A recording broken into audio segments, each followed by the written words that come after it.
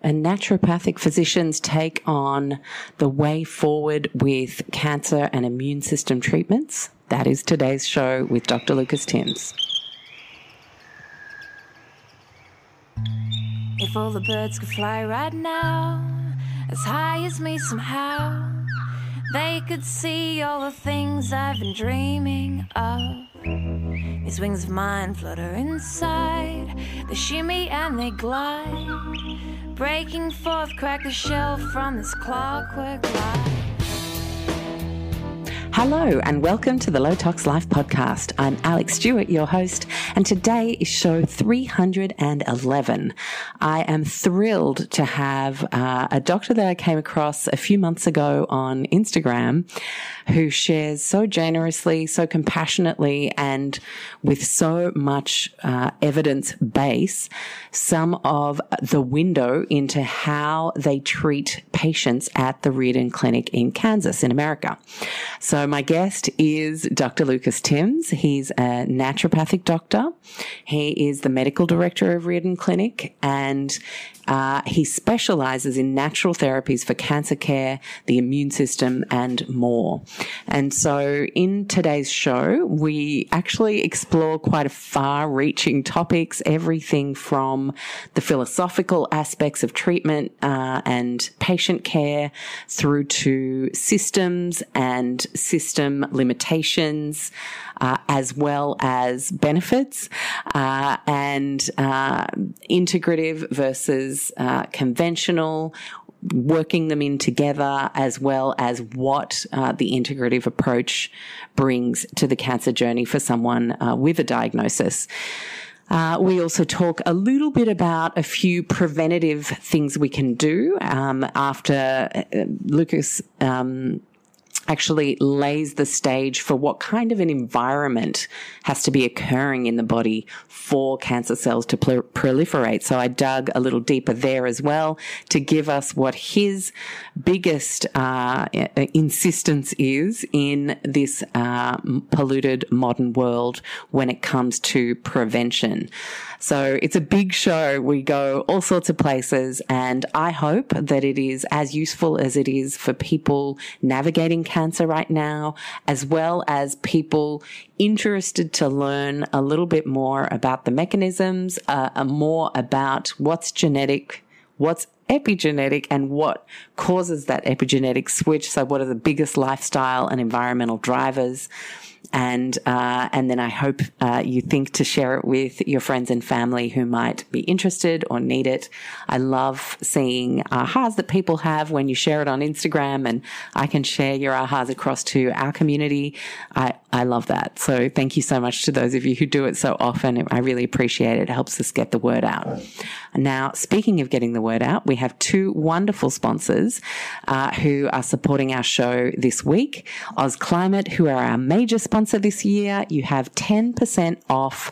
They're already discounted, wonderful. I'm umming and ahhing. I have to tell you this, guys, rather than make it an outtake, because I just gave my dog a new stick in the hope that I could get 10 minutes to record this intro, and he's being a little noisy. So I apologize if you can hear that in the background, but I'm hoping my microphone is that good that it's actually not so bad, but it is distracting me. Anyway, so back to Oz Climate. If you haven't considered an air filter to address pollution and potential agricultural and environmental concerns that you have, depending on the different types of places you live, I highly recommend checking out the Winix range.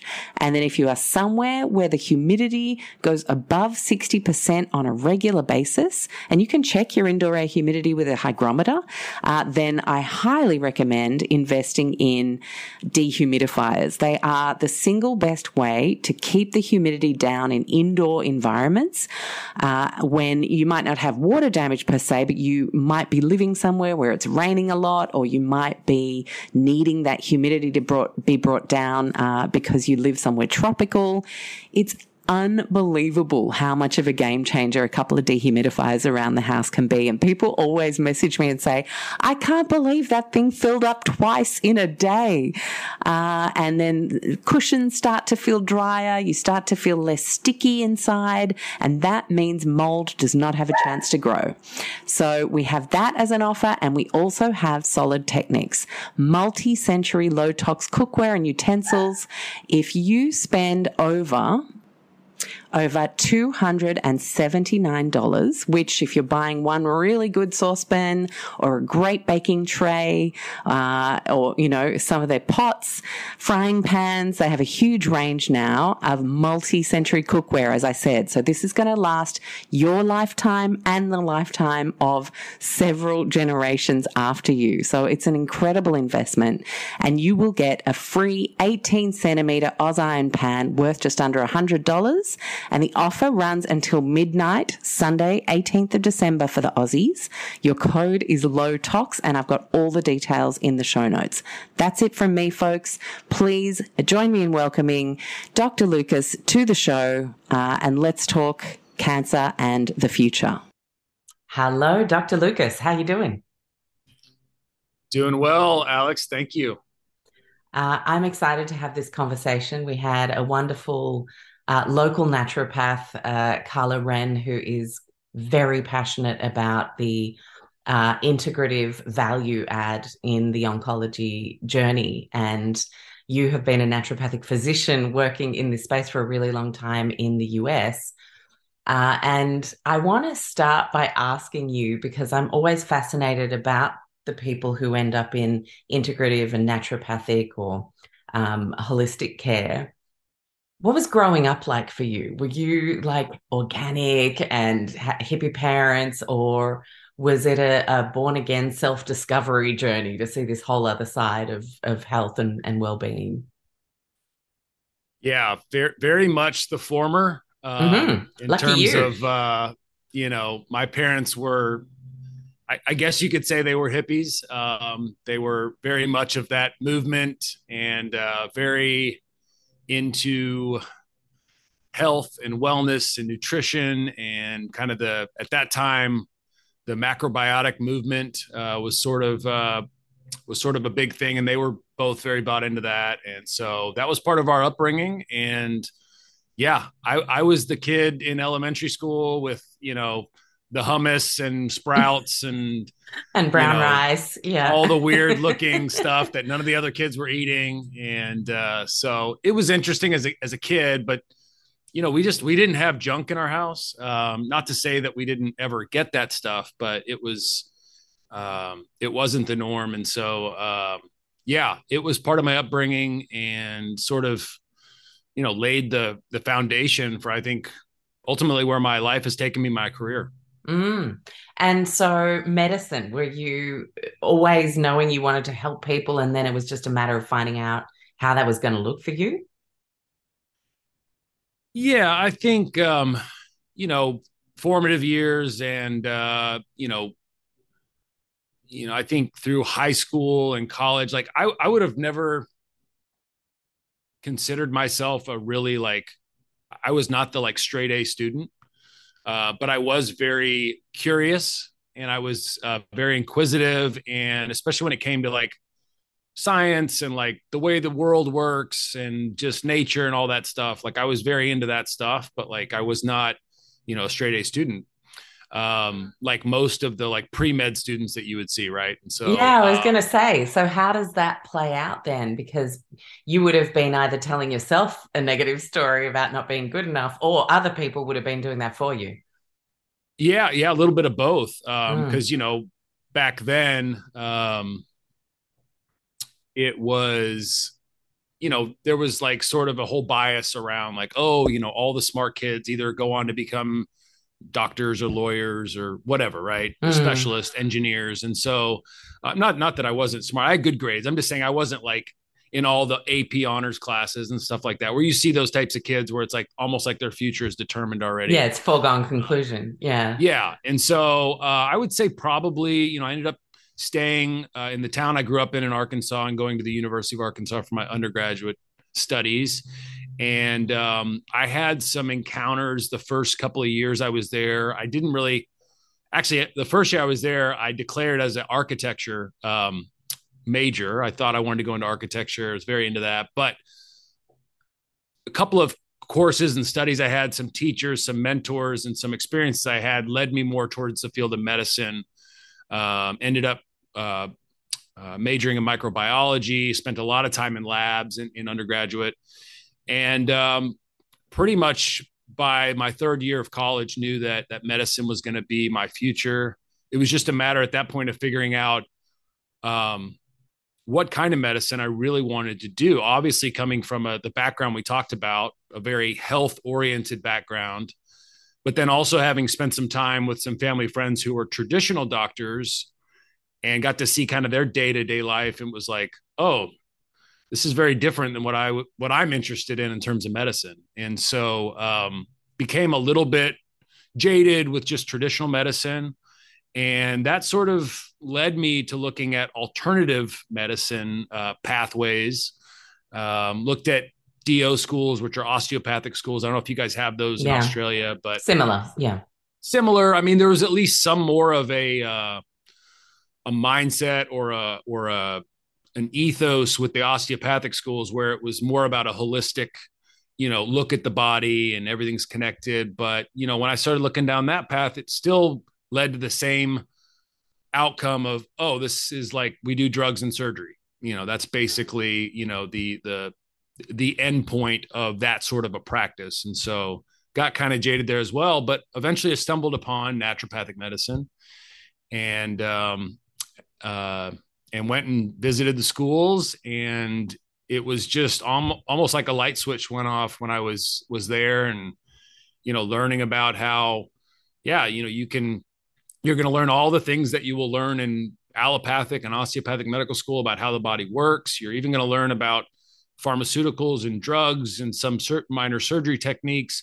But in addition to that, we're also going to teach you about nutrition and holistic medicine, homeopathy, things like IV therapies, and how to actually deal with root cause issues of illness. And so that just spoke to me, and, it was almost like a no-brainer at that point. I was like, I know this is what I want to do. Applied for several of the naturopathic programs, ended up in Arizona, which was really ultimately where I was meant to be, because that's where everything unfolded for me in terms of where I'm at today. Met my wife there, met people who guided me towards wanting to work in cancer care and oncology. And so everything from there has almost felt like it's like one experience after another of like, this is how I'm supposed to be. This is what my life's about. And so it was very, while there was a few years there before I got to naturopathic medical school where I didn't quite know what I was doing, and I was kind of felt a little lost. Once I got started on that track, everything fell into place. Yeah. Yeah.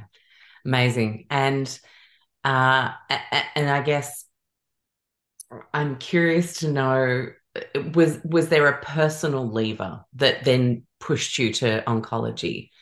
Or was it, yeah. Okay. Yeah, there was. And I've talked about this in a lot of other, online platforms and other podcasts I've done. But, my wife, when I met her, when we first started dating shortly after, she was diagnosed with cancer at a very young age, and 25, actually. Wow. And, nowadays, we'll probably talk about this a little more as we get into it, but nowadays I'm seeing way more 20 and 30-year-olds in my office. But back then it was like, she was the one in the really unlucky office, one. Yeah. Everyone was looking at her like, what is she doing here? So it was a shock to the system for her. And obviously for me, at that time we had, we're very early on in our relationship, but still very, committed. And I'm in middle of medical school, and she's working as a therapist. And then we're also going through this cancer journey for her again, together. And that journey with her, that phase of our lives, was what ultimately, kind of planted the seed for me to want to work in the field of oncology, because not because it not because of all the good things that I saw, but because of all the areas where I looked at and said, there's got to be more to it. This can't be all there is. There's so many things that are missing in this process of working with people with cancer. And I'm like, we would go home from visits and treatments together and be like, where's the talk about, we talked about the disease, but where's the talk about creating health? And so it was this gaping hole that we saw from our end and our lens, but it was almost like, you couldn't bring those things up when you talk to the oncologist. They really would, shut you down right away, or they would just say, yeah, we don't really know. I can't answer those questions for you. Yeah, it's interesting, isn't it? I remember when before I finally figured out I had SIRS, I had 37 symptoms. I was going to all these specialists, scans, etc. And I remember saying to the cardiologist, who had ultimately said there's nothing wrong with your heart, even though there were just so many things wrong with my heart. I could feel it. I was in my body. And I remember saying, it feels like when I take vitamin E and alpha lipoic acid, I'm just having a play, reading any papers that might help. It feels like my heart calms down a bit. Can you help me work through the research? And it was very much I can't answer questions on that. And I feel compassion for that in a way, because that means that person is trapped to within an inch of their own understanding and practice of a way to move forward with a patient. And that can't feel good. And in naturopathic medicine, you guys seem to have a lot more freedom to explore with a patient and really come up with a way to move forward with all things considered. Yeah, and that was honestly what attracted me so much to the field of naturopathic medicine, was that freedom to be creative and that freedom to ask questions, because to me, that's what I like to do. Is I like to always question, why is this working this way? What can we do better? Like, how else can we approach things? And those questions, like, yes, they're being asked in traditional medicine, but it's more so like, oh yeah, the PhDs do that stuff in the lab. We get told by the drug companies and these medical societies what our guidelines are. And then most of your doctors that you see on the front line day in and day out, they're really just what I would call proceduralists, meaning they're following algorithms and carrying out procedures and policies. And there's not a lot of creativity or art going on in that style of medicine. And so that's where naturopathic medicine was very appealing to me. We're not tethered to this insurance monster. We're not tethered to only, a certain set of guidelines. We have guiding principles, and we have a certain collective understanding of what works and what doesn't. But there's a lot of room for us to explore different tools, different approaches, and also allow space for patients to be what I like to refer to as an N of one, an experiment in and of themselves. Because as we know now, and as we're learning more about our bodies and chronic diseases and health, everybody's so different. We all are human, yes, but in terms of even cancer, if you look at, say, 100 women with breast cancer, all the same stage and characteristics and demographics, but if you look at them through our lens of the terrain and all that, which we'll talk about, they all look different. Yeah, all. And so let's start to unpack that then. The terrain, the environment of the body internally, and how cancer might proliferate in certain individuals. I mean, we've been told genetics, we've been told, now we're starting to understand like really nasty environments, or even trauma is in the conversation now, held in the body. What do you feel like we know for sure in terms of the environment in which cancer is allowed to proliferate in a body? What do we know for sure? I don't know if we know anything for sure. I'll be the first to admit that. But what I can tell you from my experience and from looking at cancer as a metabolic disease rather than as a spontaneous genetic disease. We know that cancer is a product of the environment. Okay. All of your cells, believe it or not, all of our cells can potentially become cancerous. Okay. Every cell in your body can potentially be de-evolved to the point where they are forced into a cancerous state. Okay. And what creates that domino effect that leads to that cell being forced into that state is what we call the terrain, or the holistic health of the body. Okay. And so when you look at things through that lens of understanding of what's going on with cancer, and realize that the genetic mutations and SNPs and pathways that are hijacked, these are the mechanisms, but they're not the causes. The causes are the milieu or the landscape or the terrain that's going on, which these cells are being exposed to. And, we've got several, lists of known cancer causing things in our environment. Some of them chemical, some of them biological. We've got more information as far as possible mental, emotional, spiritual things that could be impacting that level as well. But it's almost like there's a disconnect in the modern cancer industry where we're completely we're ignoring the fact that there are things that we know cause cancer.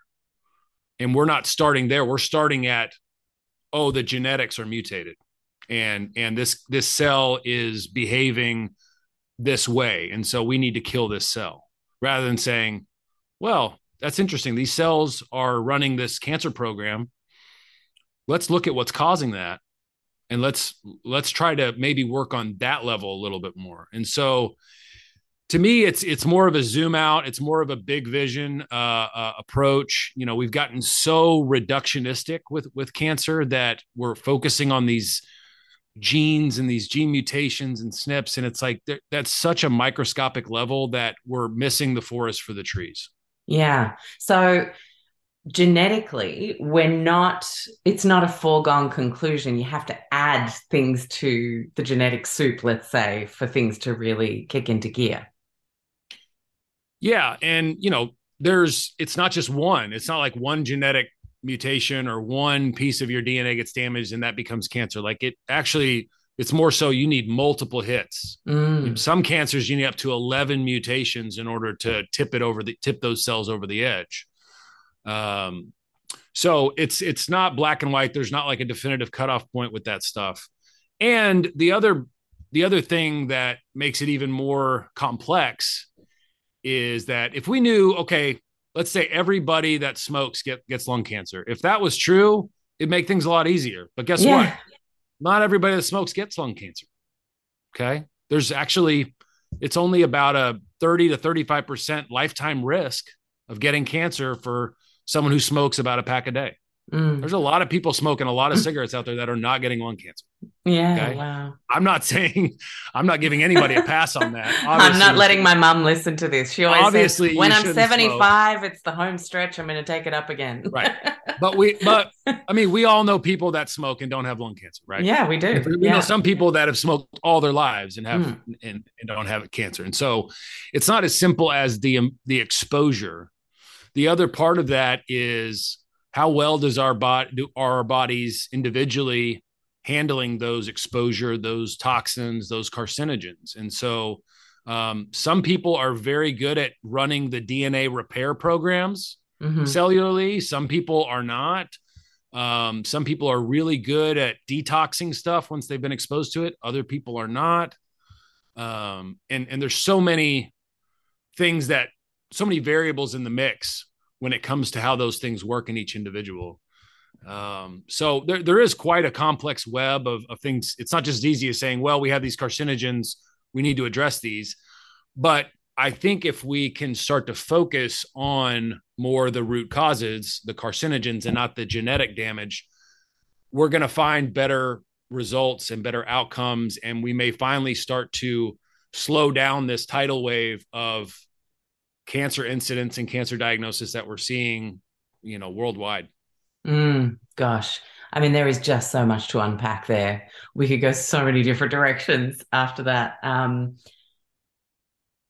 Okay, I feel like it would be interesting to have a look at the people that don't do so well at. So, like, let's talk about detoxification to start with, and let's actually focus on how we would create a positive preventative strategy if one knows one is a poor detoxifier. Let's start there because so many people think, oh my God, any of my cells could turn cancerous at any point. That's a terrifying prospect with how we culturally feel the weight of the word cancer. As opposed to like, oh, you've got an autoimmune disease or, oh, you've got heart disease. Like you would hear heart disease and you'd be like, okay, so does that mean I need to start going for walks and take vegetables? You hear cancer and you think, I'm going to die. This is the cultural acceptance of the weight of that word. And with the work that you do and health professionals like you, we just know so much about how that can not necessarily, of course, be the case. So, from a preventative, let's decrease our chances. What would we do then if we are poor detoxifiers? Well, first of all, we need to help people understand that detox is something you should be doing every day. So the brigade that then comes out and says, that's what our liver's for. I don't need to detox. What do we say to those people? To that, I would maybe come back with a bit of a snarky response as to like, well, that's like saying we have muscles, so we don't need to exercise. So there's one thing about having an organ system in your body that potentially can do stuff. But there's a whole nother conversation around, okay, if we're not giving the right inputs to the body, if we're not exercising and doing things that help those organ systems to stay functional and lean and healthy, these things, they're going to collect dust. They're not going to work as well. And then we've got, if we existed, in a world where there was no environmental exposures, no toxins, yeah, you could say, well, the liver is going to handle what it can. It's, we don't need to be doing anything to support that. But, the fact of the matter is that we're exposed to anywhere from 300 to 500 chemicals every day. Not all those are cancer causing chemicals, but man-made chemicals, things that can cause and contribute to disease and put a load on that liver and the other organs of detoxification. So I say the exact same thing. I say, well, the year is 2022. Yes. Yes. We are not just trying to avoid the poisonous berries now. We've actually got a whole bunch of other stuff going on. Exactly. Yeah. And so, we have to step up our game because of the environment that we find ourselves in. And so that's what I would say to those people. But, at the end of the day, if we don't have our pathways of elimination, let's just start at the point where everyone's pathways of elimination need to be moving on a daily basis. So what does that look like? You're having a good bowel movement every day. Yeah. Talk to a lot of people that don't go a week without having a bowel movement. Wow. Okay. You're doing something to sweat or move your body on a daily basis. That could be exercise. That could be sitting in a sauna. That could be taking a hot bath, but something to generate heat, open up the pores, and allow things to release from that part of your body. Skin is the number one organ of detoxification as well as absorption. So that one is a big one that people miss. And then making sure that we're flushing the fluids of our body as much as possible as well. So not getting dehydrated, not consuming beverages that clog things up, but consuming things that flush things out. And so, and then the last one that doesn't get talked about enough is proper breathing. Okay. And because those are the four main ways that things actually get out of our body. And so, it's akin to like having a home that, if you just let trash and clutter and stuff build up, You've probably seen some of these hoarder shows. I mean, Oh my goodness. it's Yeah. that's what's happening in your That's what's body if your happening in the pathways body. of elimination are not moving. Good analogy. Yeah, absolutely. Wow. Yeah, those shows where they open up a room and then it's like It's horrifying. It's it's horrifying. It gives me horrifying. anxiety just watching it. Yeah. And so, and there's Yeah. probably people sitting there getting that same reaction to watching those shows that have that going on in their body at that time. Mm. And so we need Yeah, to think of yeah, it's absolutely right. You watch the Hoarder show while you're eating the chips and drinking the soda, exactly, putting exactly, those down, having your ciggy, and like, yeah, and not okay. exercising, Hmm. sedentary, not enough fiber. And so all the things that, our bodies, we're not really, most people are not giving the body the basic biological requirements it needs. Let's just say that, because our modern day culture and the culture of convenience and the culture of order everything from an app on your phone to binge watch TV and quick fast food and convenience and you know in our own bubbles. This is not the way the human being was designed. Mm. And yeah, the word progress is so interesting to me in that context because if you take a step back from it, you think, okay, so how is that progress? And yeah, it's It's amazing that not. a guy can turn up and pick up my shirts and deliver them back pressed that afternoon.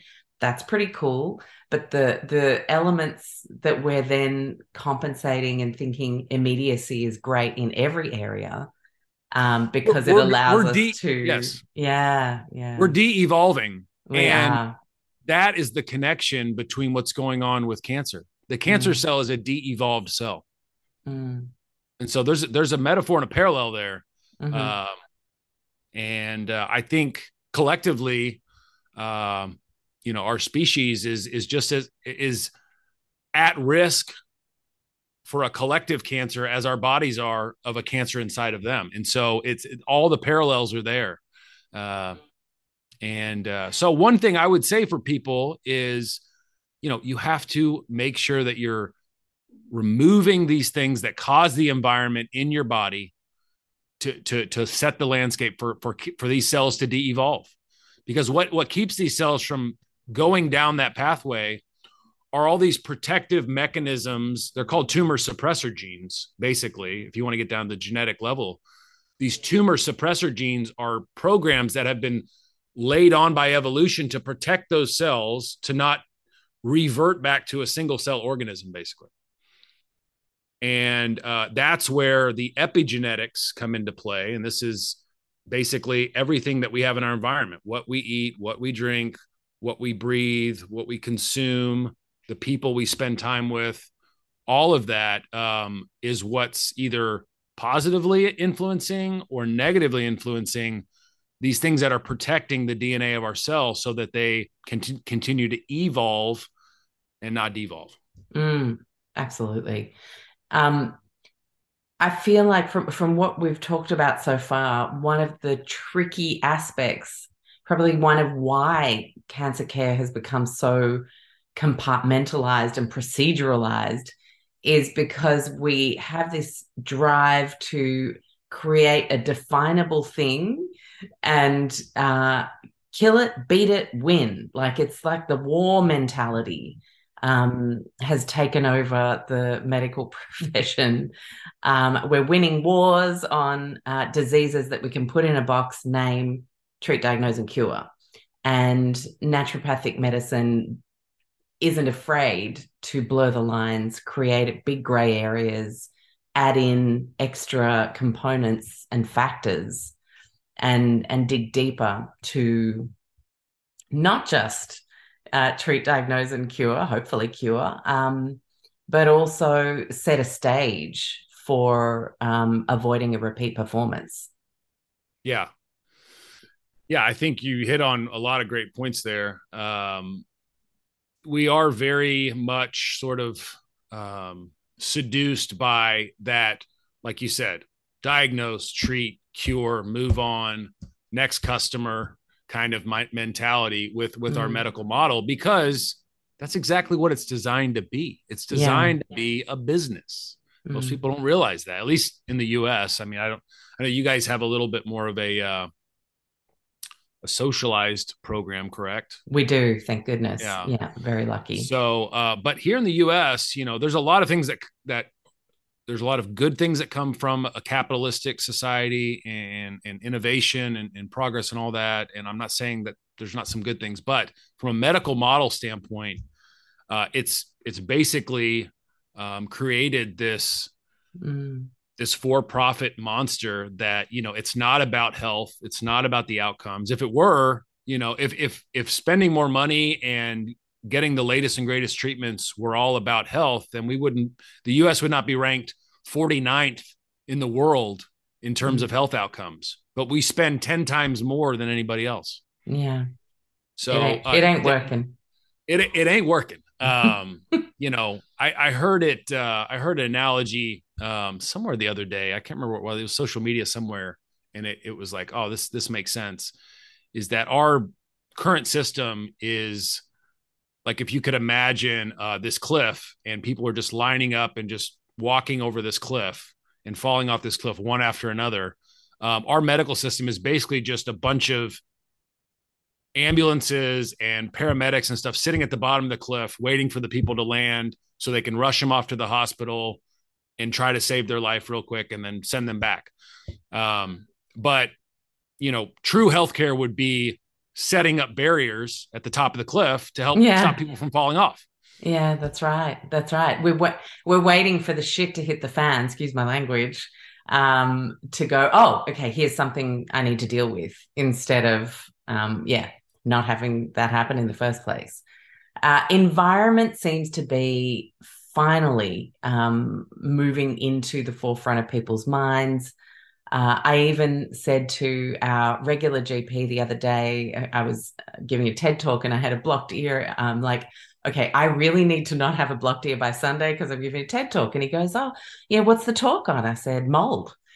And he was like, oh, thank God. And I was like, really? Because this is just like, your regular person that you go to, like, do the things when they come up, have this, yeah. Hey, and you know what I'm talking about. People. We absolutely need those people. Yes. Yeah, I love him. He's so compassionate and wonderful. And I had just given up talking about SIRS, mold, having to move house because my son's nose was bleeding. Like, people just didn't know what to do with that information in an allopathic context, and they didn't have anything that could help us. So that's not in their algorithm. Exactly. So for years I hadn't even brought it up, but because he asked me what the topic was and I said so, he said, oh my gosh, thank God. And I was like, what do you mean? He's like, well, people come to us and we just have nothing to do for them, and it's really hurting my spirit. He's a mental health practitioner as well, from his postgrad, and he said, is your talk about like raising awareness for how big the problem is? That's exactly what the talk is about, through my own personal horrific journey. And he said, I can't wait to hear it and share it with patients to hopefully help them when we can't. And I mean, that's the situation that a lot of doctors find themselves in out there. And mold's a perfect, topic to zoom in on, because, we were talking about how, it's not always just about the exposure. I mean, we know that about 30% of the population can't clear mold. So they may not be exposed to that much compared to the next person that maybe grew up in a home full of mold, but, their body processed it pretty good. Yeah. So that's where a lot of that bio-individuality comes in. Absolutely. And so what we talk about detoxifying, but then if you look at say HLA DRDQ genes, you then have the different SNPs and the different things that each of those different SNPs tend to have a propensity to not be able to detoxify, which is fascinating to me that we know this much now, and that it's going to take so long to actually start helping people on a broader scale. On a mass scale, for sure. Yeah. So can I ask you then, let's talk about, say, mold, other environmental factors like biotoxins like ticks. What do you see in a patient that comes to you? What kind of tests are you running to start seeing what some of these ingredients in that person's soup are to know how not only to work with the cancer that you see before you, but also set a better stage within them internally. Yeah, that's exactly what we try to do. And the testing is, I could probably stumble upon some success stories if I didn't do any testing, but the testing is what allows us to really put together a strategic, customized plan for each person. Because, you probably heard this old saying, test, don't guess. Well, we have so many great tests out there now when it comes to environmental toxins. We screen all of our patients, all of our cancer patients, for about 60 different known carcinogens and toxins. And so it's usually not a matter of if we'll find something, it's a matter of how many different toxins we'll find in them. Mold is a very common one. Heavy metals are very common, pesticides, plastics, chemicals, chemicals like benzene, chemicals in air pollution, chemicals in flame retardants. We find this stuff in a lot of our patients. And so once we know what the toxin loads are, and we also understand how those toxin loads are impacting the terrain of the body, whether it's metabolic or hormonal or immune suppression or inflammation, because those are kind of the dots you have to connect between the toxin, the mechanism, and then ultimately the disease, right? Because, cancer is, you see some people with cancer, they don't have any inflammation in their body. And their picture is much more of a hormonal disruption or an immune suppression. And so you have to figure out not only the exposure, the toxin, or the root cause, but then the mechanism by which that's creating an unhealthy environment in the body For that person. for that person. And this is where it can Yeah, get wow. complex. And So, so those books that you give little kids for Christmas, and it's like you flip all the page, but the pages are like in three. And so you got the feet down the bottom, you got the tummy section, you got the face section. You can make like an infinite amount of different characters and combinations with these little books. And kids love doing that, age 2 and 3. It feels like this is what you have to do in practice. it does. It feels Each like that a lot individual some days. character is a unique combination of factors. Yeah, everyone's a brand new puzzle to put together, which I love. Mm. I love doing puzzles. One of the things we do at the clinic here is in our break room, we always have a huge puzzle going. Oh my And gosh, love a good so puzzle. the We always staff, do that too. we're Yeah. always working on puzzles. And I see patients that way. And you know, just like doing a puzzle, you don't sit there and all of a sudden all the pieces just fit together nice and neat and you're done. It's like there's a lot of, oh, this looks like it fits here. Oh no, it doesn't. We got to try this piece over here, and oh, that might fit here. So there's a lot of that goes on in my practice. But as you do more and more puzzles, you start to figure out sort of like, oh, it works better when I set the pieces up and I first divvy them out into like looking pieces, and then I do the border first, and then I add in the major pieces in the middle. So there's a process that we've found works for each person, but the makeup of that puzzle for each person is going to look different. And that's where I tell people, like I mentioned earlier, it's like I can line up 10 patients with your exact same cancer diagnosis and stage and demographics and everything.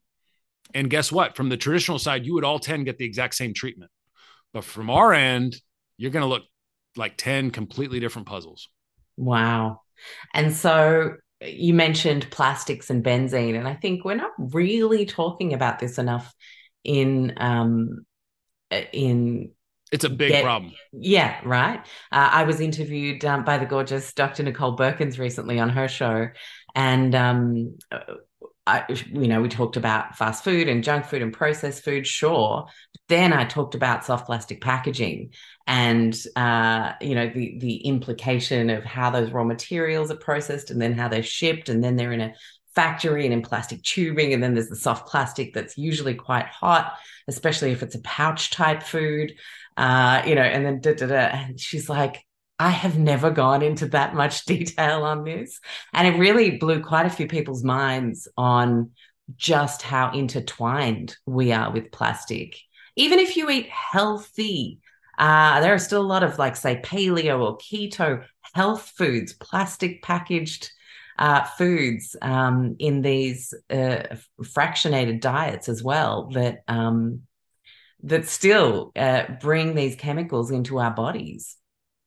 Which is why it's, this stuff has become so ubiquitous, whether it's plastics or benzenes or glyphosate or whatever. And so, yeah, we want to reduce exposure as much as possible. We have to realize you can't 100% avoid it, which is why you have to commit to detoxing every day. Yeah, absolutely. Only way you're going to stay ahead of it. Only way you're going to stay ahead of it. But yeah, plastics are nasty chemicals. They're xenoestrogens, they're obesogens, and they're carcinogens.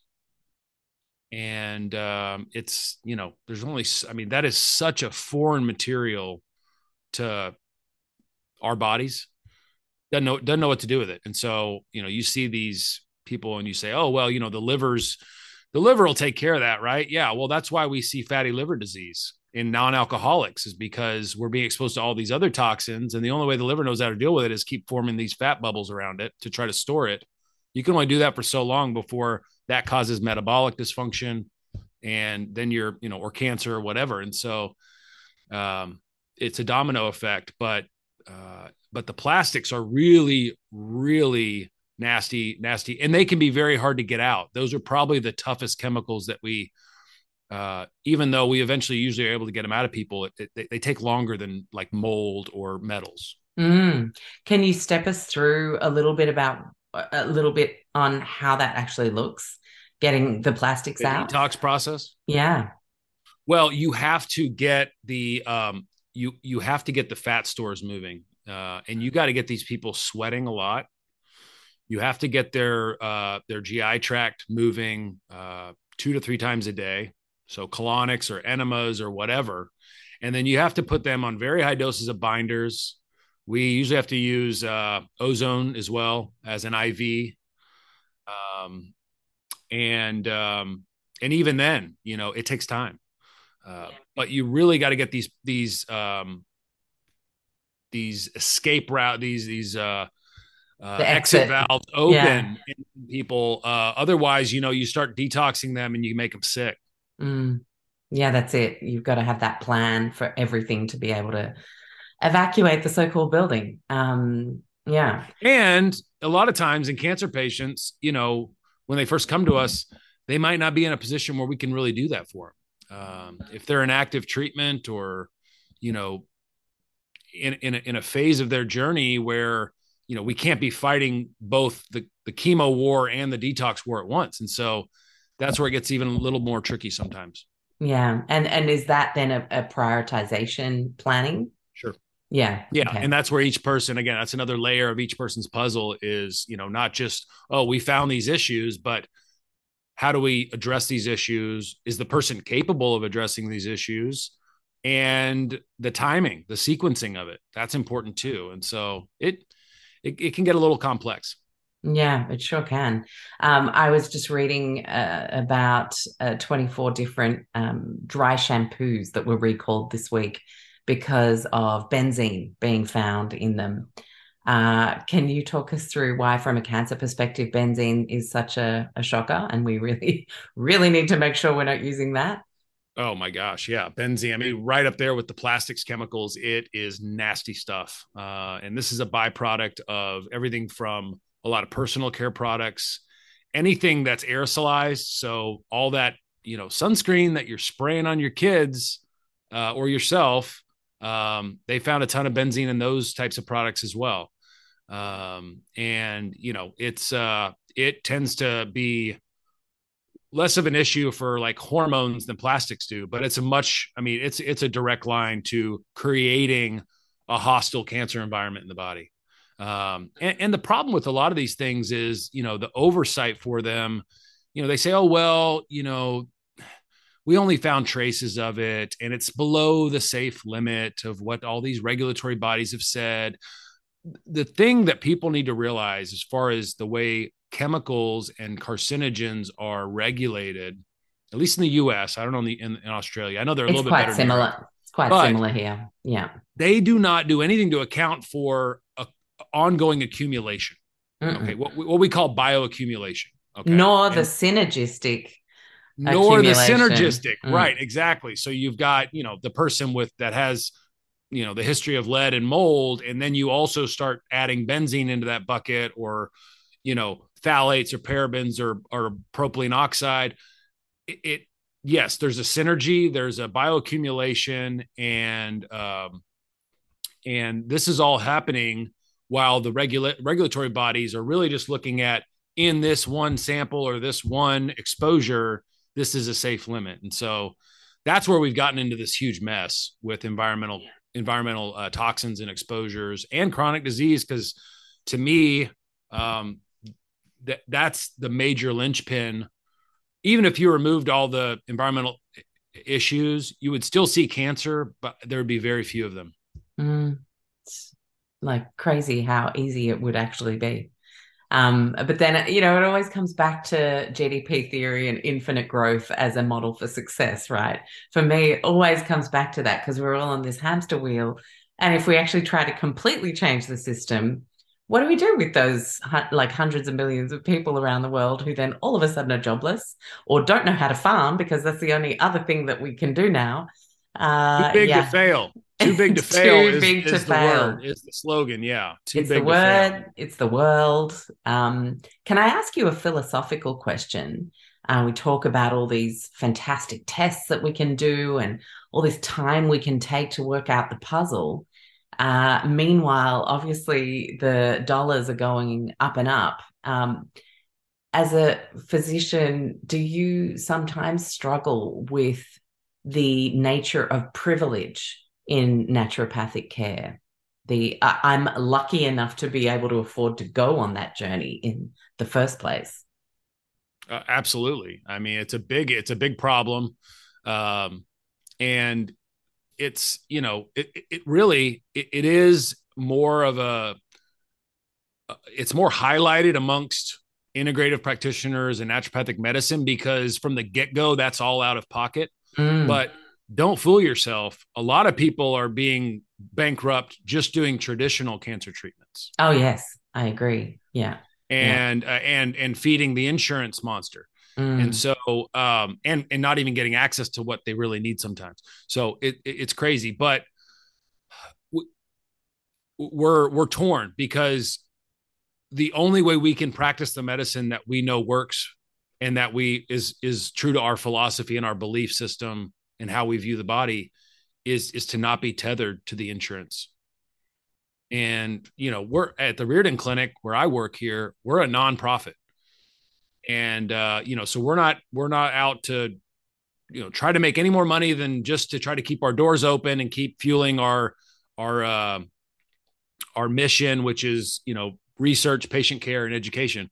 But even then, it's a lot of money to do this stuff. It's very expensive. We're cheaper than some of the other cancer clinics you can go to, but even as a nonprofit, this stuff is not cheap. And the last 3 or 4 years, with inflation and everything that's going on in the world, it's gotten even more expensive. And so, yeah, it puts a real limit on who can access this kind of care.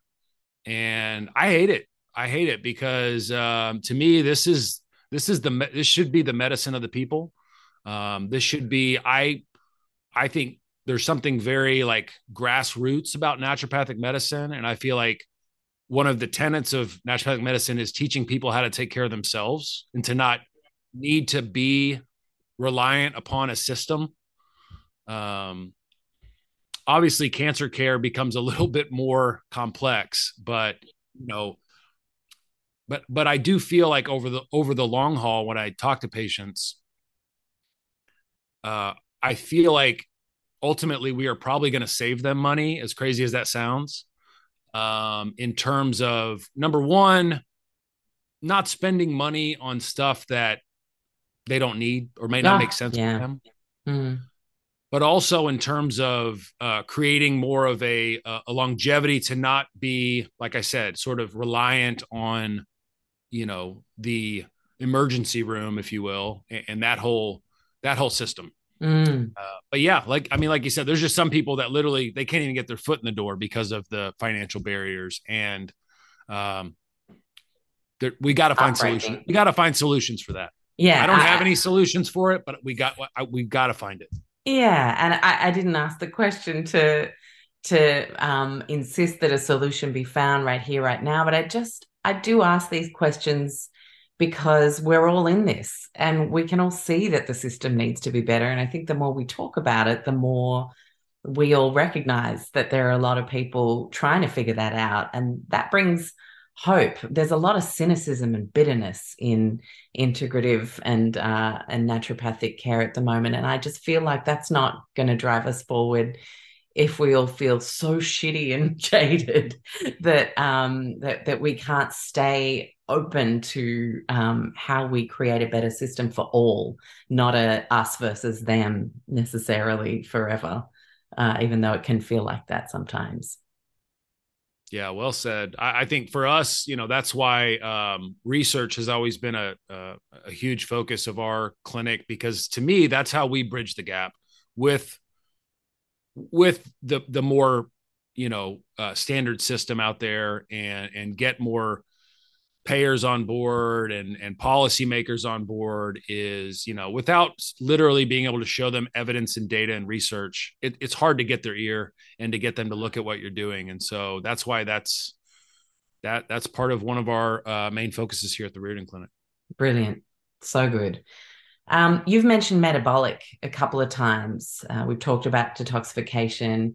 You mentioned hormones as well. So let's have a look at the metabolic implications in cancer. And again, like, there might be cancer patients listening to this right now who need to understand it better from that perspective, but also for those of us who are hoping to not get a cancer diagnosis, the metabolic picture is one that's quite easy to spot in people. I know for me, my son and I, mold was definitely a metabolic thing. We both just put on a ton of weight, and it was a real struggle for us. And it seems to be that way with cancer. You get the people who lose like 30 kilos, and that's when the alarm bells go off. But you get the people who become obese, and then that's when the alarm bells go off. So why is that?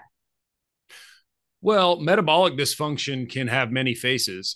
It's you can see it in people who are morbidly obese, but you also can see it just as easily in ultra marathoners and people who have less than 5% body fat. Really? Okay. Absolutely. Okay. Why? Absolutely. How? Is that the visceral organ fat? Like skinny fat? Well, Is that what you're talking about? yes. So, well, no, not necessarily. That's a face as well of metabolic dysfunction is skinny fat, where you can be underweight, but undernourished sort of thing. But ultra marathoners, that becomes much more of a stress driven metabolic dysfunction. And this is where cortisol levels will just be off the charts. And so you can eat your way into metabolic dysfunction. You can exercise your way into metabolic dysfunction. You can toxicify your way into metabolic dysfunction. There's lots of roads, all roads lead to Rome. There's lots of roads to metabolic dysfunction. And it's not always just your overweight, obese person. Sometimes overweight, obese people don't have metabolic dysfunction. Okay. And this is where, again, until we're able to really look into the soil and the terrain, and that's why the labs are so important. I've been wrong so many times in terms of trying to judge people by just looking at them in terms like, oh yeah, this is what this person's got going on. You'll get fooled a lot as a doctor doing that. You get bitten in the butt.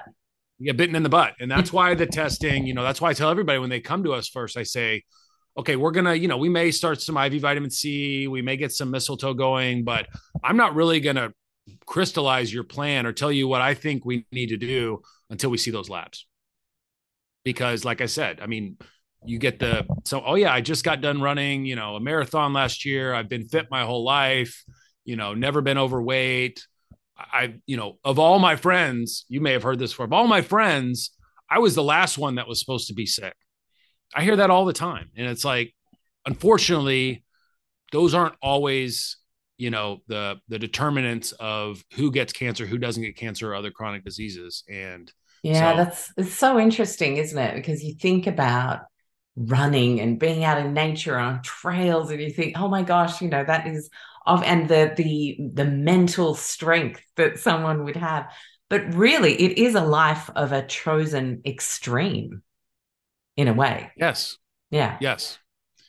And sometimes the avid, workout people and over exerciser people, it's like there's a reason why they're doing that, and there's what else are they escaping, or maybe there's more mental emotional stressors going on with those people, or unprocessed emotions or grief, which also can be a big piece of the puzzle for people with cancer. So there's usually layers that you have to peel back with these people. And I have, if you walk through my clinic on a daily basis, you'll see a lot of people that, you'd say that person doesn't have cancer. They do. Yeah. Wow. So Okay. the metabolic is the metabolic health of the body is so important, but there's no way to just objectively look at people and say that person's got metabolic problems or not. So if someone was just going to go to their GP, what do you guys call general practitioners? PCPs. PCPs, that's right. Primary care. Yeah, primary care physician, exactly. And do like some basic metabolic a check-in, if you will. What would a couple of those markers that you would put on that test be as a recommendation for someone who just wanted to start just checking in and saying, well, how is my metabolic health if I can't tell by skinny, fat, walking 100 kilometers, not?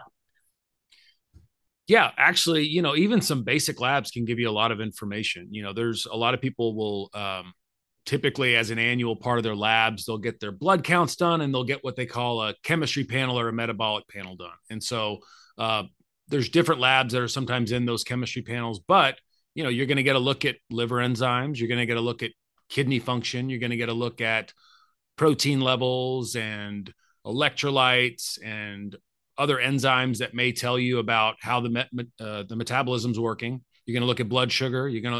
And then a lot of people are also getting their cholesterol panels checked by their GPs or PCPs. That's another helpful test. Hemoglobin A1C, which is a great test for blood sugar control. A step further, which I really like, which we do in all of our patients, is looking at fasting insulin levels, because that can be an even more clear marker for people going down that metabolic dysfunction or disorder road.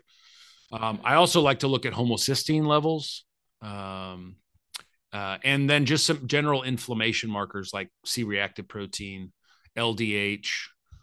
But the key is if you find metabolic issues and metabolic disorders, you have to figure out what's causing that. Okay. So, because like we talked about, some people may be eating their way into that metabolic disorder. And for telling them, those people, if you tell them you need to lose weight and eat a better diet and exercise, sure, that might help them. There's a lot of people that have metabolic dysfunction where simply changing their diet or exercising more, maybe they need to exercise less. It's not the same recipe to addressing their metabolic dysfunction. Their metabolic dysfunction may be driven by toxins. And in that case, you need to get the toxins out. Alcohol, probably a common one. Yeah. Poor sleep habits, stress and emotional trauma. Lots of roads that lead to that. So that's where the work needs to be done. And honestly, the GPs and PCPs, as great as they are, as much as we need them, they're not really equipped to go down those roads with people. Mm-hmm. Yeah. Okay. Now you mentioned mistletoe. A lot of people who have been looking after their health for a while have started to hear about mistletoe a lot lately. I even heard the other day about a blue food dye. Can you help me out with that? It's like people taking a blue. No, it might not be. I can even edit this out if that's just like completely made you go, excuse me, what? Oh, methylene blue? Yes, methylene blue. Okay, cool. Not really similar to mistletoe, but yeah, another therapy that's out there that can help with mitochondria and stuff like that. So, but the mistletoe, do you guys have mistletoe in Australia? Are there practitioners that I've never come across it personally.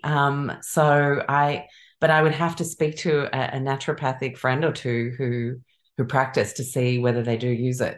Most of the mistletoe use is still concentrated to European countries, which is where it's been used for decades. Really, Germany Yeah. goes back 100 years. Germany I mean, they have flown under the radar globally in terms of integrative care, but they've really been people who never let go of nature within a common everyday practice context. Yeah. Homeopathy has stayed and Well, flourished. Vitamin C therapy has been very common. and I think you see this in countries like Germany. You actually also see it in countries like China, believe it or not, in Japan, where they're more concerned about what works rather than what makes money. And so that simple starting point and ethos of a medical model opens up so many doors for integrative therapies and talking about diet, nutrition, and all the weird stuff that we do here, as opposed to just drugs and surgery. And so that's where you see countries like Germany, where, like, thank God, like, they're the powers that be, the people that are running the show there are looking at medicine as not as a for-profit business, but as a, hey, we have to keep our people healthy, and let's use the most non-toxic, simplest ways to do that. And yeah, there's probably room for drugs and surgeries and stuff, but let's leave those for the last resort. And so that's the mindset you see in a lot of these countries where things like mistletoe and nutrition and homeopathy and natural supplements and acupuncture and all these so-called alternative therapies are more so the front line, like, let's try these things first. Yeah. And then if we need to use the more heroic stuff like drugs and surgery, it's there, but don't start with that. Yeah, it's like that fantastic meme that floats around and you see it every now and then and says, okay, prioritize getting 8 hours sleep, eat whole foods and ditch the processed foods, go for a walk every day, call a friend, and do some community service and come back in 3 weeks and tell me how you feel.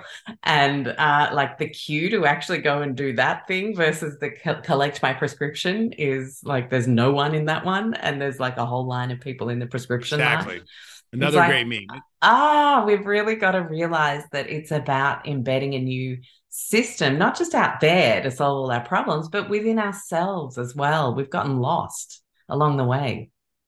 We have, and we've been, we've been seduced into this convenience and modern culture to just look at medicine as like this transaction that we have with these white coats and hospitals and there's no sense of prevention or proactive creating health in people.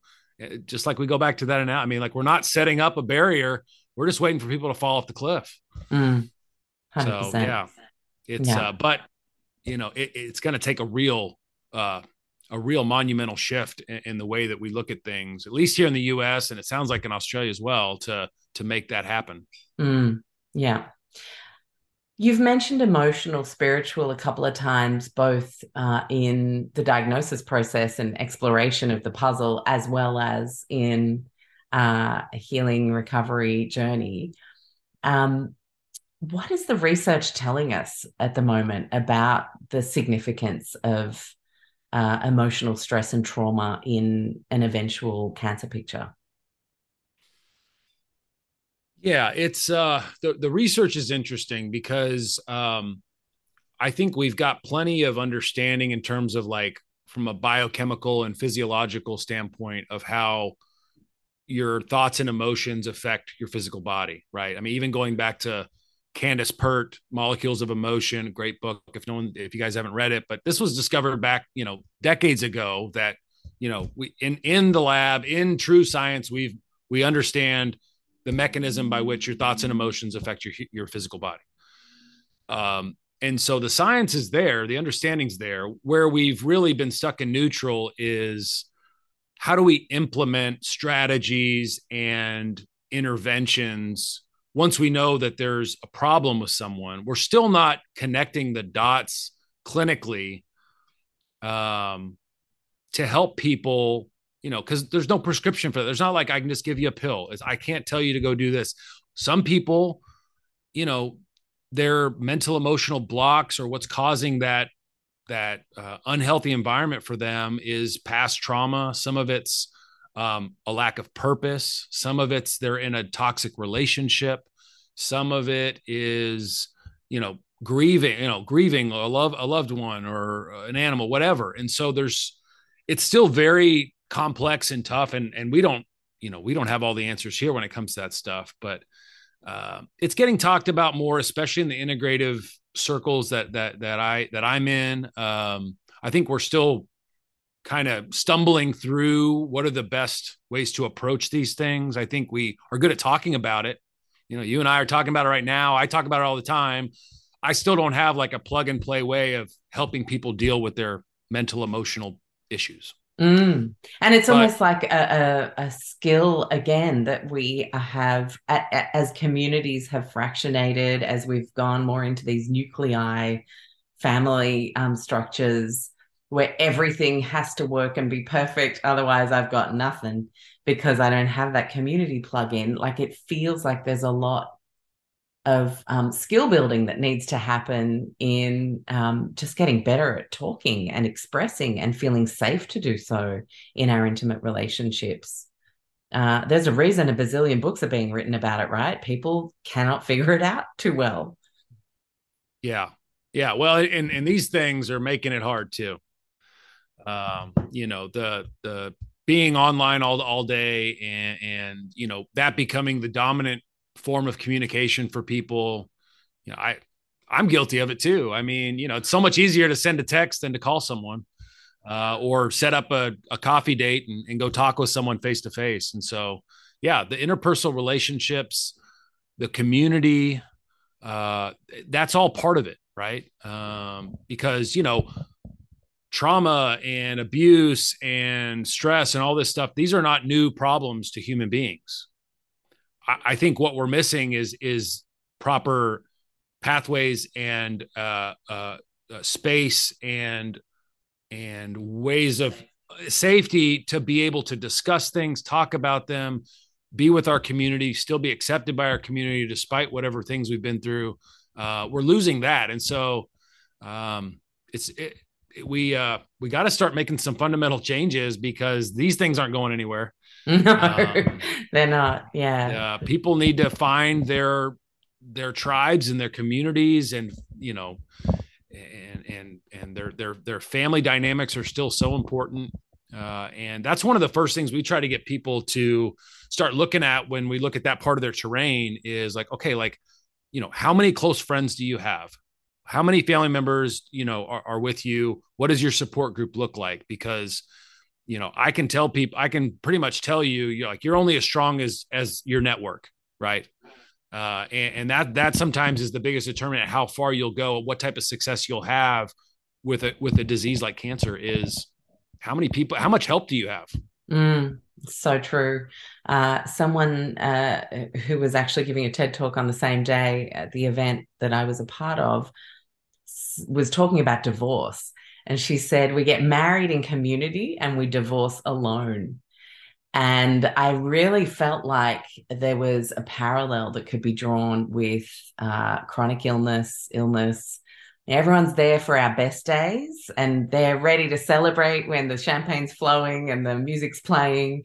When the shit hits the fan, here it is again. People feel awkward. People don't know what to say. I remember when I was sick for a whole year before I figured out what was up with me. I almost wished I had something diagnosable so it could be put in a pretty little box and someone would send me a basket or something. Like I felt so alone. And I've been able to let go of that and unpack it with people. But I feel like, again, we need more preventative, more safety in talking about the tough times.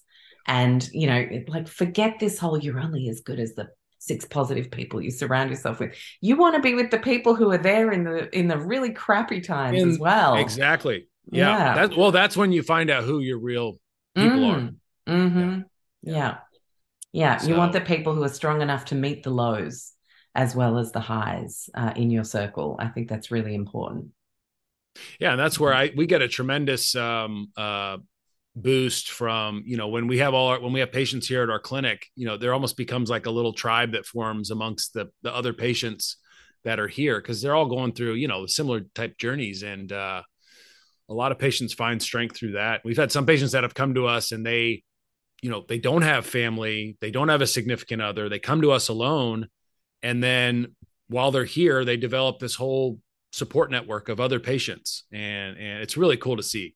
Yeah, nice. So you Yeah, actually end up finding a new community and network through new exactly. experiences. Yeah, I couldn't agree more.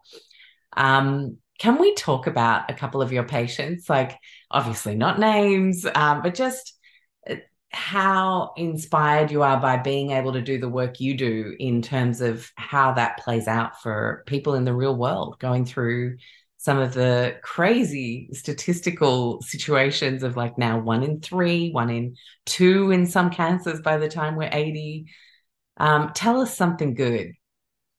Well, we've seen, several, you know just blatant medical miracles happen at our clinic here. Everything from stage 4 pancreatic cancer that, a gentleman that came to me. I mean, if you would have saw him the first time I saw him, he had been sent home on hospice, was told he had maybe a week or two to live. That was 2.5 years ago now, and he has no evidence of disease. He was paralyzed below the waist from a MRSA infection, had stage 4 pancreatic cancer. Just, even I looked at him, I was like, I don't know if I can help you. And his wife was very, very adamant, like, well, thank you for saying that, but we want to try. And so we tried, and we kept trying. And one day after another, he slowly got better. And, this was without any modern, medicine or chemotherapy. He was And beyond that stage, right? Of yeah, being able to he turn didn't to have that. any other options. The Mm, traditional doctors wouldn't touch him. They said, I got mm. nothing left for you. And so he went back about a year and a half later and saw his doctor, and said she just looked white as a ghost. It was Yeah. just like, but at the same time, she, was like tearful and like happy for him, and, was like almost speechless, basically. Mm. And what was it for him? Like, what was in that soup that you discovered that was really going to move the needle? He was interesting because I truly, to this day, I mean, I don't know if I can fully explain what happened in his body short of just a miracle. But one of the things that was interesting about his case was this MRSA infection that he had in his spine, which was, again, causing the paralysis. And the infectious disease, I mean, he had been on IV antibiotics and antifungals and all kinds of stuff. They'd done everything they could to try to clear this MRSA infection. Wasn't clearing. We did several injections of ozone right into his spine, or right around his spine. We were doing it more so just to see if we could help with some of the pain he was having. Because, we use ozone for joint injections and chronic pain and stuff like that. So I was literally doing it, not thinking it would have this systemic effect. But after about a series of 4 of those injections into that area, his pain got better. He started, like, literally started wiggling his toes. His his motor activity started just creeping up his legs slowly. Every time he'd come back to the clinic every couple of days, he was like, oh yeah, now I can feel it up to my ankle, and now I can move, below my knee. And then it was just this crazy progress that was happening. And I have to think that that ozone gas getting into that area where the infection really was concentrated. And we know about what's called an abscopal effect in medicine. And this is where the immune system, if it gets triggered high enough in one area of the body, it can have a systemic effect throughout the body. We see this sometimes with mistletoe. You can also see it with things like Coley's toxins. So this is a known phenomenon, but I think that's what happened with this gentleman. Is we created an abscopal effect where what we did in that area of his spine turned on all the lights in his body, and his immune system like woke up. And then it was this continuous, gradual but continuous improvement day in and day out from there on for about 6 straight months, until he was up and out of his wheelchair. And eventually we ended up doing some imaging and scans, and sure enough, there was no cancer left in the body. Wow. So for that patient, it was about finding the light switch and what that was maybe going to be. It was if we didn't get on top of that infection, I don't think his body was going to be able to heal, because it was such a bad infection, and it was so resistant at that point, which is, you hit something with enough antibiotics and antifungals and things, like it's just going to just continue to brew very resistant bugs in there. And that's where the infectious disease doctors were just like, we've got nothing else to try. And so, but that ozone, that stuff, sometimes, I call it magic gas, and it can work magic sometimes. Incredible. Yeah. Yeah, wow. That ozone is used on all sorts of detoxifying cases, right? I've seen it used in the mold community by a few people. It's got a great affinity for detox, but also for busting up biofilms, because a lot of people don't understand that toxins oftentimes are layered in with pathogens. And so if you don't kill the bacteria or the fungus or the parasites that are creating the little biofilm, the toxins won't come out. Mm. And so how does that mechanism work with ozone? What? Well, it's sterilized. I mean, they use it in medical sterilization. I mean, a lot of the hospital equipment that you see that gets sterilized with ozone. They use it in dental procedures to sterilize the oral cavity. It's not a new discovery. You just don't want to be breathing it in. So is that why we're doing the IV? Don't want to breathe it directly into the Yeah. lungs. Other than that, I mean, we shoot it into all other parts of the body, up the sinuses, in the ears. You can do rectal insufflation, vaginal insufflation. We do injections, and then we give it IV as well. Right. So can I just ask, like, I'm trying to understand, because ENT, ear, nose, throat, um, lungs attached. So if we don't want to be breathing in ozone, how come we can use it in a sinus treatment? Well, ozone is interesting in that it dissipates within a matter of a few seconds after hitting a tissue. Okay. And so when you shoot up the nose, like, it's going to get into that sinus tissue before it gets to the lungs, and it's going to dissipate. Now, that doesn't mean it stops working, but when it comes in contact with that tissue, it generates what are called ozonides. And these are actually where the magic happens with it. And so that has more of that local effect there without getting down in the lungs. Yeah, got it. Okay. Thanks for explaining that, because I was like, I actually need to understand this on a personal level. Yes. No, it's a Good. great way, because, with you, like, talking about mold, a lot of people, mold is sequestered in the sinuses. Okay. And that's where these people with chronic sinus infections that, oh yeah, I have to take an antibiotic twice a year and it kind of helps, but it never really goes away. You've got mold up there, or some kind of fungus, and you got to get some ozone up there. Well, that was very helpful, doctor, because my son gets a nosebleed every time we are somewhere even remotely musty or water damaged, even if we're just inspecting a house for 5 minutes. So I really feel like The there's ozone up there. some underdealt with stuff up there. So that has been extremely helpful on a personal level. And I'm very glad it was helpful to your incredible stage 4 pancreatic cancer patient, because that really is such a beautiful example of how you find the right the switch to flick, and then it can set off this incredible healing chain reaction. What can you share? I tell people all the time that, I would never tell a patient, oh, like, this is what I expect, if they came to me in a similar situation. But what I think it illustrates is just that there's always hope. There's always hope. And we shouldn't count anybody out, even when it looks like maybe there's nothing we can do to help. If they want to fight and they're willing to try, we should give them that chance. Yeah. Can you share one more before we wrap up? Oh boy, there's so many. I think, speaking from a toxicity standpoint, because your channel is Low Tox Life, right? Mm-hmm. Yeah. So maybe a case about toxicities. We had a patient come to us maybe about a year and a half ago with non-Hodgkin's lymphoma. And it's pretty well known that, glyphosate is a major risk factor a known carcinogen and has been fairly strongly linked to non-Hodgkin lymphoma. There's lots of court cases going on and settlements that are happening. But this patient had non-Hodgkin's lymphoma. He was in his 50s and had gone through the traditional treatments, which, by the way, standard chemotherapy in non-Hodgkin's lymphoma, you're looking at maybe a 60 to 65% cure rate with that.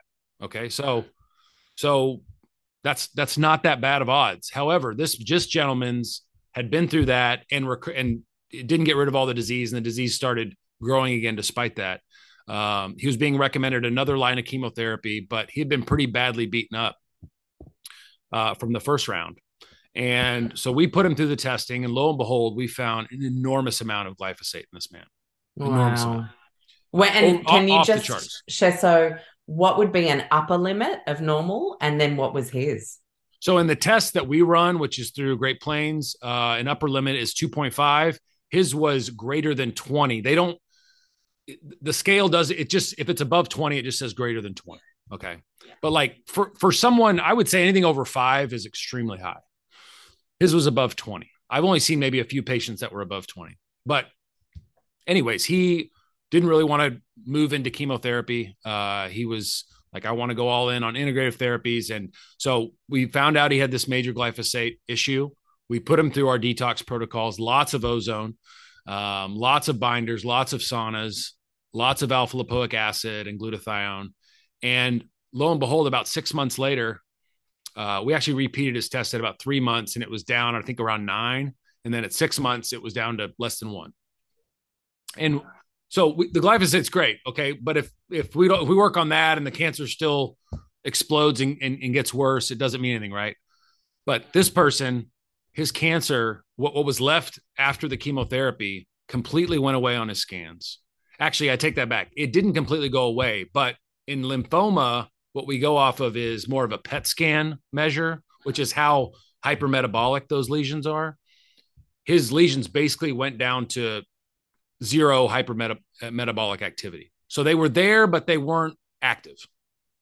Okay. And this is what we sometimes see with integrative therapies, is that the cancer doesn't necessarily go away, but we can force it into a dormant state, meaning we can impact and influence the environment around it enough to where it's like, okay, we're stopping right here. You're not getting any bigger, and we're shutting off your fuel supply. We're not going to destroy you completely, but you've been surrounded and you're going to be contained. And so that's what we oftentimes see when we approach things more through the terrain. And so that was what happened to this gentleman's cancer.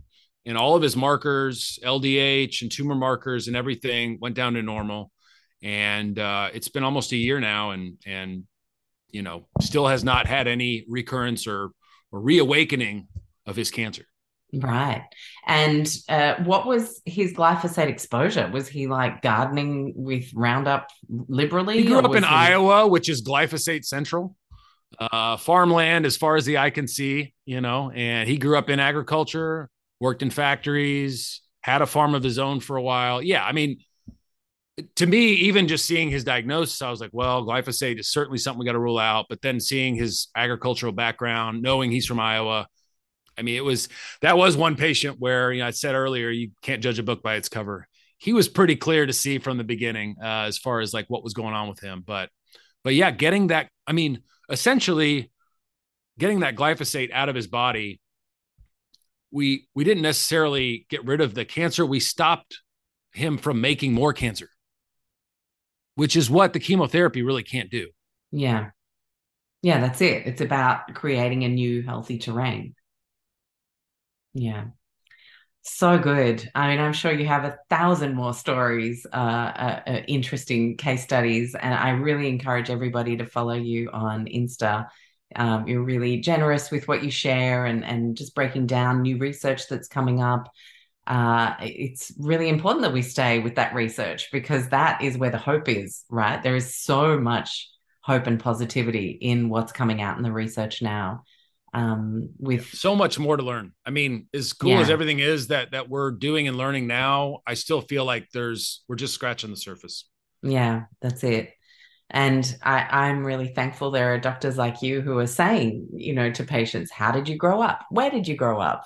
Where are you working now? Have you ever noticed any mold? Do you remember being bitten by a tick? Like all these questions really matter in terms You of have to be doctors. curious. Yeah, You you have to be do. curious, and you have to ask a lot of questions because to me, that's part of being a doctor. I still remember the first time I ever went to see a naturopath. I was 28 years old. The antibiotics had stopped working on strep throat, which I had had recurrently for years. And it was just out of sheer chance that a girlfriend said, have you ever thought of seeing a naturopath? Because I would have never heard of one, maybe would have never seen one, but I did that week. And I remember thinking after an hour of being bombarded by so many questions, like, we haven't done anything yet. That was what my conventional, it was like, when are we going to get to Where's the my part where you prescription? you give me the thing that's going to make this go away? And no, no, no, no, no, no. I was there to learn. I was there to talk, to listen, to learn, and to change. And I think that's really the invitation that opening up our scope of care offers people to talk less, listen more, learn something, and see what invitation there is to change about what we're doing that's not working. 2 ears and one mouth. So listen twice as much as you talk. That's what I was taught as a kid. I try to still adhere to that. But yeah, I mean, if you're not allowing patients to tell their story, first of all, telling your story is therapeutic in and of itself. But if you can't allow that space and time and safety for people to tell you everything that's going on, I make it a point to ask my patients, why do you think you got cancer? Mm. And Wow, that's a powerful question. that a lot of times catches people off guard. But I'll tell you what, that takes the conversation a very interesting place. And to me, I focus on that stuff just as much as I do what's going on in the labs. Mm. Yeah. Well, thank you for the work you do, Dr. Lucas. An absolute pleasure chatting to you today. Thanks for having me, Alex. Well, there you have it. Thank you so much for tuning in today. I hope you enjoyed today's interview. And I want to remind you that you can come join me on social on Instagram at LowToxLife, or one word, or my personal Instagram at _Alex with 2 X's, Stuart, STUART. On Facebook, you can find us at LowToxLife. And of course, lowtoxlife.com. And if you want additional support and community around leading a low tox life, I can't recommend a better thing to do than to come join us at the Low Tox Club for just $49 Australian per year, which is about $29.30 US, about 27 euro, and about 25 pounds. You get a stack of club member perks and the benefit of a beautiful private Facebook community. So check out the website, lowtoxlife.com, hit the Explore tab, and you'll see join the Low Tox Club as your very first option there. I hope to see you in there. If not, I will see you in our wider community sometime soon. Thanks again for tuning in.